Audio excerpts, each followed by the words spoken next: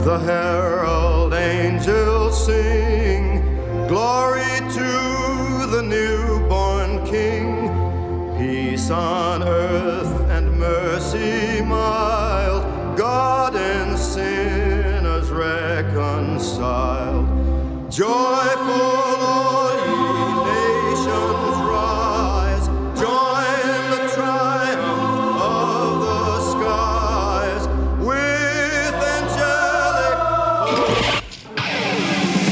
Christ the highest heaven adored, Christ the everlasting Lord. Late in time, behold him come, offspring of a virgin's womb. Veiled in flesh, the Godhead see. Hail the incarnate deity. Pleased is man with man to dwell. Jesus our Emmanuel. Hark, the herald angels sing. Glory to the newborn King. Well, Merry Christmas. I hope that you're ready. Are you ready for Merry Christmas? You ready for the day? You ready? This is going to be fun to preach to. I'm just going to look at you like you're looking at me. No, hey, if you don't know this about our church, we are one church, but meeting at multiple places. Some people are in their slippers and their PJs watching this online, lazy people. And there's another group of people, though, that we love to welcome because they are Fountain Springers, or just at a different place. If you don't know this, at the Rapid City Minimum Unit, it's a local prison here in town, is a group of guys that convene every single weekend. They sing, and they even have their own campus pastor there. They have their own Next Steps corner. You hear about? They got it there too. But they hear this same message. And so I just wanted us to give a special welcome to the guys at RCMU. We're glad they're here. Yeah. And so we're going to launch that third one. So hopefully around Easter, check it out across from the fairgrounds. And then if you missed last weekend, I had a big announcement. And you got to go watch it online. I'm going to tell you right now. So here's what we've been doing. It is a series called Awkward Family Christmas. Your family, my family. If we all interacted, we'd learn things about each other that we think are kind of weird. And we've been walking through, though, what the Bible teaches us about family. Now the Bible teaches a lot of incredible things. Gives us examples of messed up families, and gives us examples of great families. And so we've been walking through what it looks like to have a family that takes the Bible and what we knew about God and actually behaves that out. So I wanted to start off with something that I personally enjoy. I don't know if you like late night television. I love late night television because as a parent of 3, that's the only time you can watch television. And so at late night television, particularly, there's one show I enjoy to catch, and if I can get caught up, I get caught up. It's the late night show. It's Jimmy Fallon. I don't know if any of you like Jimmy Fallon. Yeah, see, some of you are like, yeah. Others of you are like, you horrible man. No, I like listening and think he's funny. What he does is funny, and he does these skits and he does these bits that I think are funny. And one of the things that he does is called hashtag. Now, what he does is, if you're unfamiliar with hashtag and unfamiliar with Twitter, we don't have the time to get everyone all caught up on this. But here is my best summary of this, is you can go on Twitter and put a hashtag, that pound symbol, for those of you who still don't know what I'm talking about, and you can put a few words that create a bit of a subject line to what you're putting on social media. So I looked it up because I thought I was just curious. Jimmy Fallon does these hashtags, and I wondered if there was anything about Christmas, particularly awkward Christmas moments. And there was. And so just to help us get into this, I put some down that some of you are like, is this real? Is this like pastor joke made up? No, this is real. Here's one of them, awkward Christmas moments. This is a hashtag. My mom keeps singing to us, Santa Baby. Now, if you don't know that song, you don't understand what I just said to you, but that's awkward if your mom is singing it to you. Here's another one. No, Aunt Gladys, I'm not saying you're heavy and hairy. I just said, in this light, you remind me of Santa. Could be awkward. Don't get too offended by this one, but for the first time, we took our dog to my parents' house for Christmas family dinner. He got diarrhea. I'll keep moving. My favorite one. My favorite one. Here he goes. This is real. My dad is making me take him to Victoria's Secrets so he can shop for mom.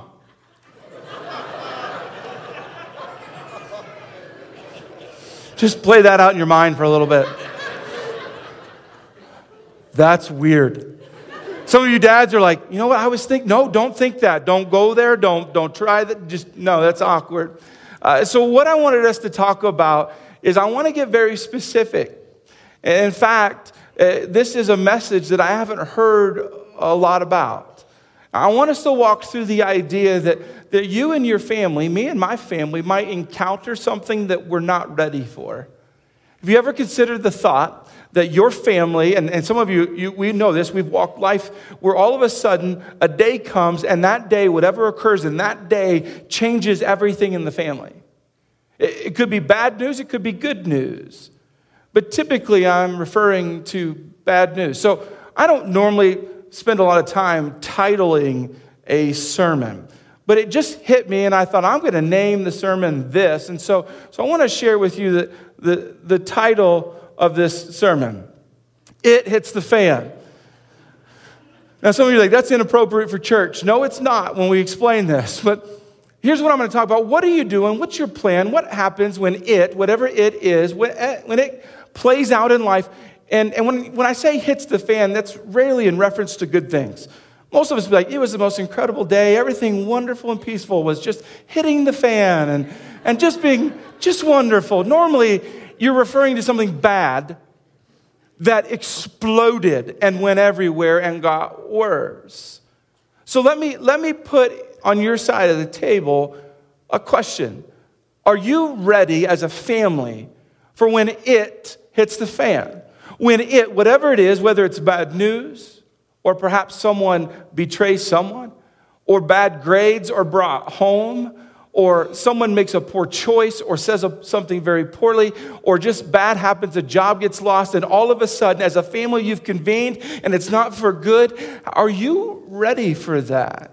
Now, I know some of you, when you got married, you're like, well, yeah, I declared, and some of you now 5 years ago, 10 years ago, 65 years ago, I guess I said that when bad happened, greater or worse, or better or worse, that we would work this out. But many of you have lived life enough that you know that if you don't have a plan, for when life unfolds in a bad way, then perhaps it might consume you. And so this is a bit of a preemptive conversation. Now, it doesn't have to be doomsday. Here's what I want you to think through and process is, are you intentionally considering the future, especially the future bad days when it comes to you? And what I'll tell you, and what I've learned over and over and seen this in families, the families that preemptively, that intentionally prepare for what could happen, those folks who are prepared encounter the mess in a lot more healthy way. Now, you're not new to messes. I'm not new to messes. In fact, the Bible is full of families with messes. I went through and just grabbed a handful. And I wanted you to hear some of these. If you're new to the Bible and you're like, I haven't read much of the Bible, I don't know a lot of the characters in the Bible, the people that I'm about to refer to, they're in your Bible, and they live some interesting lives. One, Adam and Eve were the first people to mess up. It's at the beginning of your Bible. They both chose, when they both messed up, to blame other people. That gets messy, and I know some of you are like, we don't blame anybody else in our family. We own everything we do, whatever. Noah's like the good guy. Noah built the boat. He was known as like the righteous person living on earth. And some of you have named your kids Noah. It's an awesome name. But if you read the rest of the story, Noah adds a bit of messiness when we find him, as we're reading through the Bible, naked and drunk, and his sons find him. That's awkward. Abraham, the forefather of our faith. Abraham, the guy who gets his name in just about everything, all the blessings. Abraham, the guy literally of the Bible that nearly anyone who ever reads the Bible, like, oh yeah, I've heard of Abraham. Abraham let another guy walk off with his wife twice. That's awkward. His wife later on let him sleep with another woman, and she got mad at her, and that creates awkwardness. Job had a nagging wife. Now, no one nudge anybody. Like, be still. Trying to help you. Now she's looking, did you just bump me? Did you bump me? No, Job had a nagging wife. I mean, we like to read the book of Job, especially when you're having a bad day. You want to find someone else who's having a worse day, and Job always had a worse day than you and I have. And he had a nagging wife. If you read the story for what the story unfolds for you, Isaac talked his wife into concealing their marriage. Samson had a disloyal wife who betrayed him. King Saul, some of his attributes were he was psychotic with manic bursts of anger, episodes of deep depression, and traces of paranoia. You're like, oh, that's like our family get-togethers. We got lots of that, right? Like, it's a bit awkward. King David, classic story in our Bible. King David has an affair and then covers it up by having a murder committed. The Bible oozes awkward, stupid choices, messes that are somewhat, we might say, you cannot recover from such a thing. So when the Bible opens up for us and we read it and we actually look at it, you and I can learn a great deal regarding our family.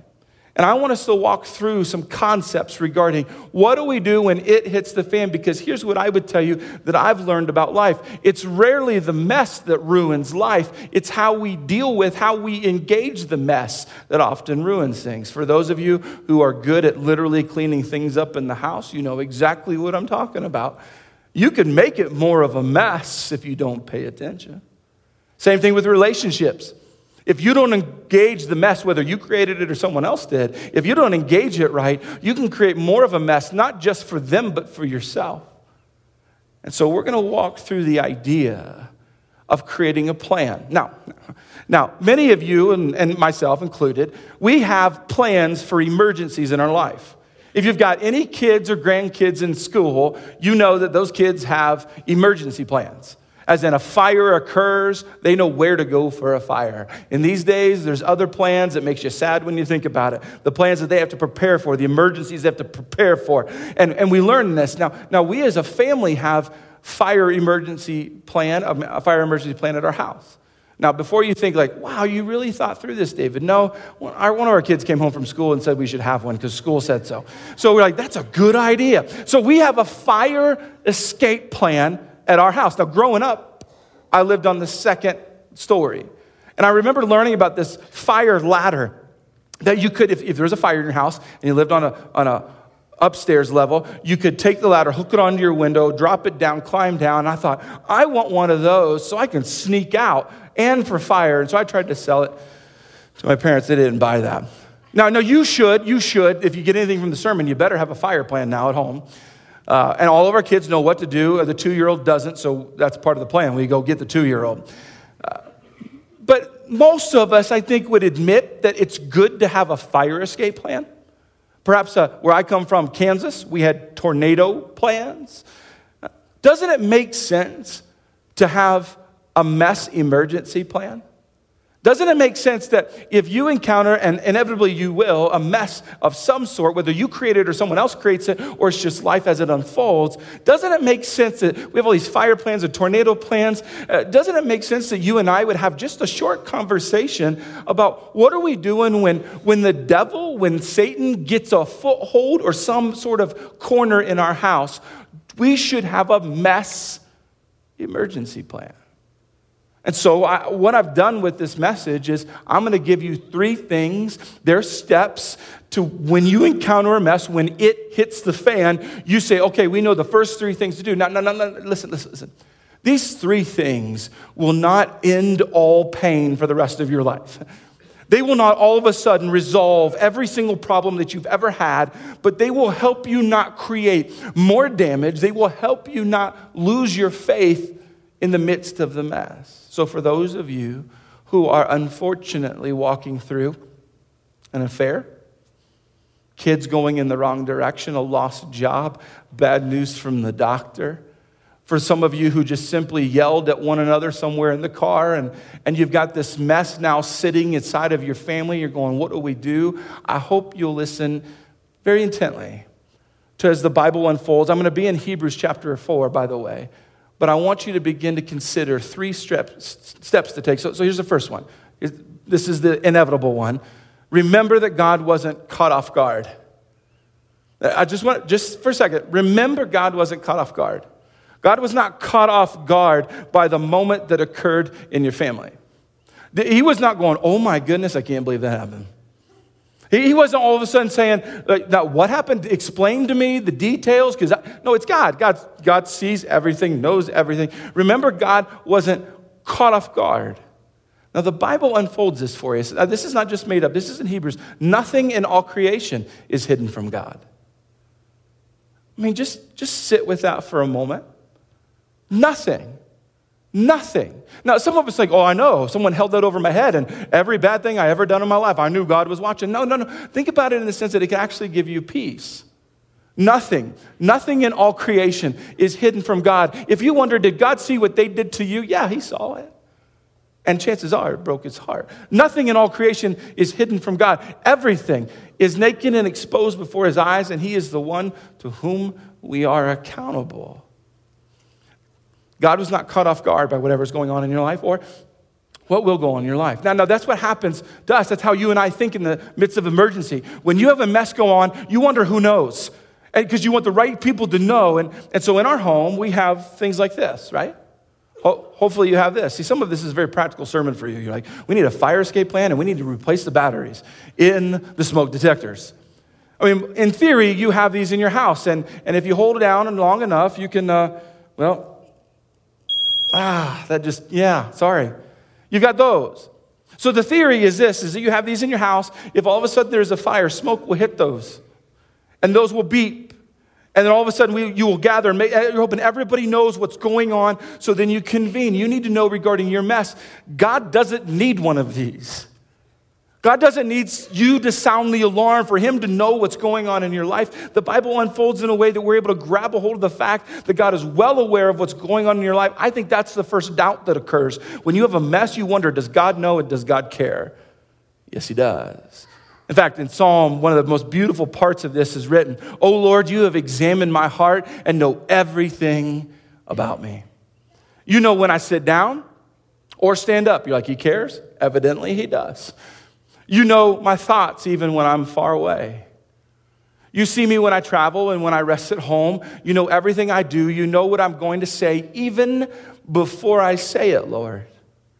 You go before me and follow me. You place your hand of blessing on my head. Such knowledge is too wonderful for me.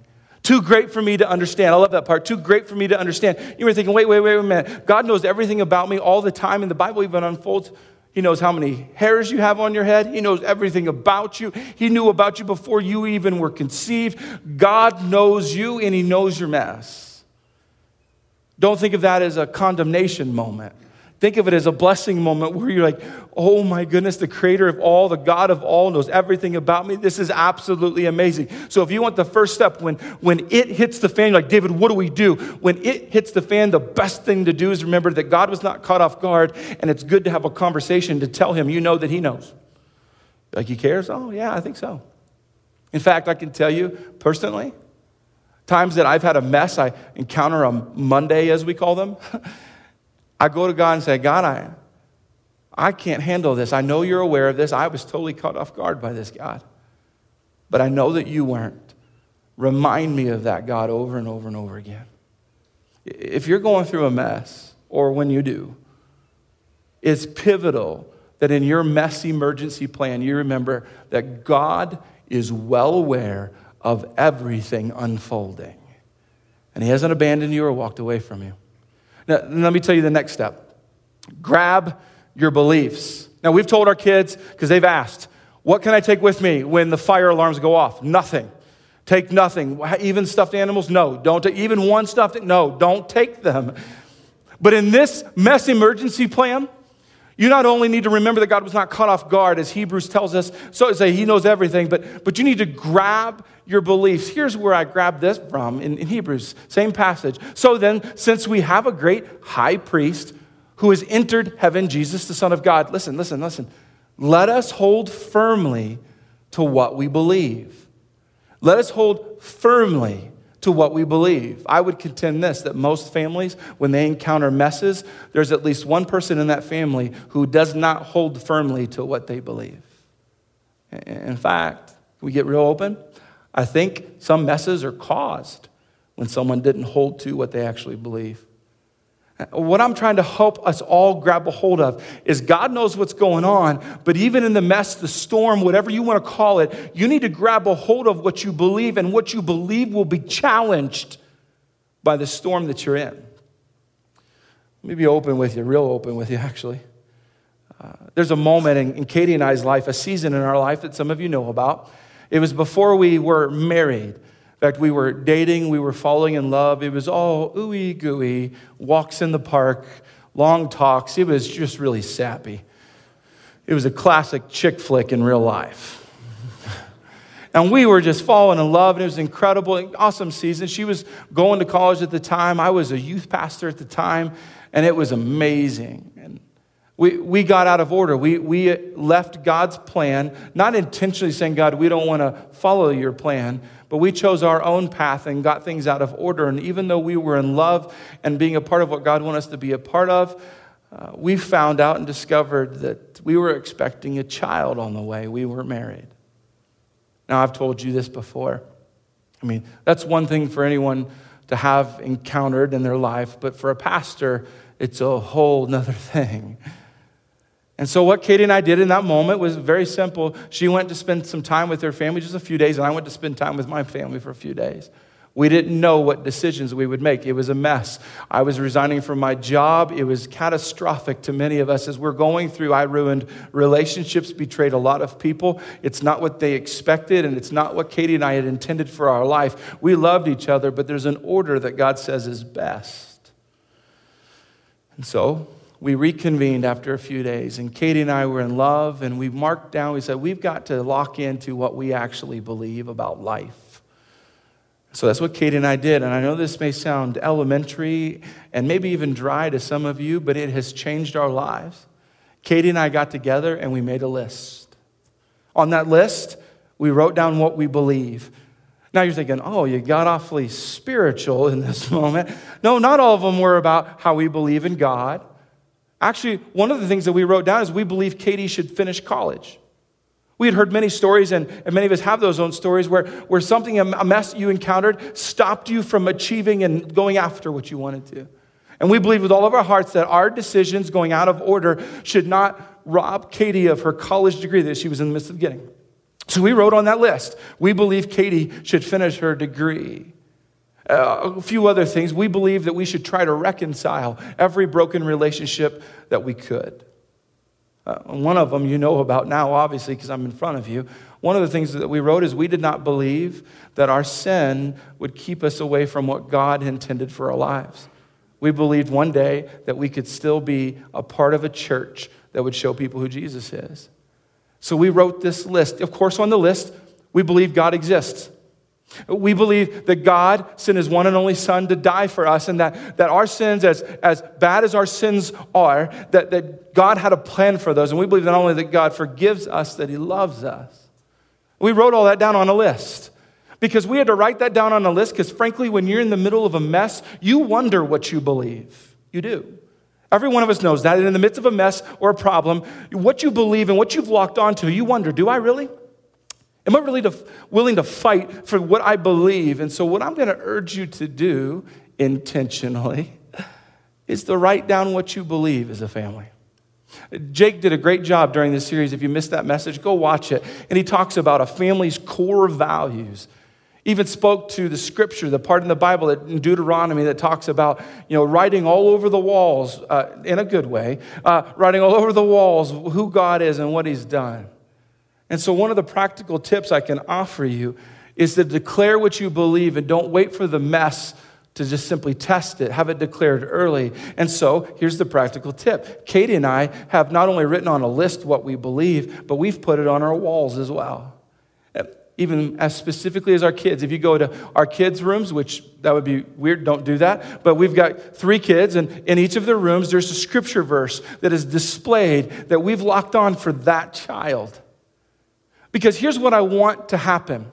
That when we encounter a mess, which is inevitable in every family, I want to be sitting at the kitchen table, and I want to be able to, without trying to regain with my mind being so convoluted based on the circumstances, I want to be able to look at a wall and be like, you know what, that scripture's true. We're going to claim, we do believe that God forgives everybody. And so in our house, there's even a chalkboard, a small chalkboard. But most of the time on that chalkboard is a verse or just the truth about God that we constantly need to remind ourselves. If you think you're smart enough to not need reminded, I'm here to remind you that you need reminded. And you need to put in front of you what you believe, because when it hits the fan, things get foggy, confusing. Emotions rise to the top, and you're in jeopardy of saying things that you're going to regret. You're going to add to the mess. And what I'm telling you, and the Bible teaches this, is hold firmly to what you believe. And the only way that I would contend that you can hold firmly to what you believe is to intentionally put it in front of you. It seems elementary. It seems so simple. But I would argue with you, it's one of the most profound things we've ever done as a family. Let me finish this regarding that. The last part, the third step to our mess emergency plan, get and give grace. Now, I worded this intentionally, and so I wanted to point it out. I didn't put give grace first. Now, I know the Bible teaches us to give grace, right? But I would contend that if you read enough about Jesus, that Jesus talks about that they are correlating together, how you get it and how you give it. And many of us are quick to say, okay, who we're going to give grace to and who we're not. I would tell you that who you give grace to and who you don't, who you choose to forgive and who you don't, hinges on how you got grace. So let me ask you, have you owned the grace that God has given you? Let me show you again in Hebrews. Hebrews has been unpacking this for us. This high priest of ours understands our weaknesses. So good to hear. For he faced all of the same testings we do, yet he did not sin. Remember that part. So let us come boldly to the throne of our gracious God. You can go boldly to God even when you mess up. There we will receive his mercy. And we will find grace to help us when we need it the most. Isn't that what messes bring about? Is a great need when we need it the most of grace. We need grace. We need grace like crazy. And I don't want you to leap over something that is very profound. See, here's the reality. You and I have sinned. We've sinned and we need grace. Now, you may not be familiar with church or the Bible or God. Like sin. What's sin? Is that like when you do something that's just horrible and you begin to get into the specifics of this or that? Let me show you how the Bible defines sin based on the original language. Sin is to miss the mark. If you're a hunter, you're like, now I understand. To miss the mark. When you sin, what you've done is you've missed the mark that God intended you to hit. And so when you have a mess in your life, and it's been because of a choice, someone missed the mark, and there's sin. Every one of us is guilty of missing the mark at least once in our lives. We confess up to that. And the Bible tells us that when you miss the mark, the reaction is not to run from God and think he's going to hate you. When you miss the mark, the design is not for you to abandon your family and say, forget this, that we can't recover from this. When you miss the mark, especially with family, the goal is to receive the grace God has for you and to give it. So this sermon, this conversation, it kind of puts us in two separate categories. Some of you, for the first time ever, need to own the grace that God offers you. If you don't know what happened, I'll explain it. See, you missed the mark, I missed the mark, and the deal is God's never missed the mark. God has never sinned. And for you and I, in order to be with God, someone had to cover that sin, pay the debt for that sin, so he sent Jesus. And we're in this season of celebrating Christmas. What it is we're celebrating the coming of the Savior, the one coming to fix the problem that we created called sin, covering our sin. And so when you believe in Jesus as your Savior, you are saved. And some of us have never owned that grace. You've never just said, I declare to you, God, that I'm sorry for my sins. I own this. But some of you, you've done that, and you've locked that in. There's another group of us that need to consider grace regarding our family. Now, some of you will interpret what I'm about to say to you as though you're supposed to forget what they did to you. No, I'm not saying that at all. I'm saying no matter whether you remember or not, which I think you will, are you going to hold it against them the rest of their lives? See, you need to consider this as you've received grace from God undeservedly. What about giving it to folks in your family? What about in the midst of your mess emergency plan, you remember that God's not caught off guard and you're going to grab a hold of your beliefs, but then you sit at that table with each other going, I know what I believe, I know God's aware of this, and I am going to readily give grace to whoever sits with me at the table. Now, some of you are like, I don't want to do that, and I understand the emotions. But if you want to keep your family together, you'll consider bringing grace to the table with you.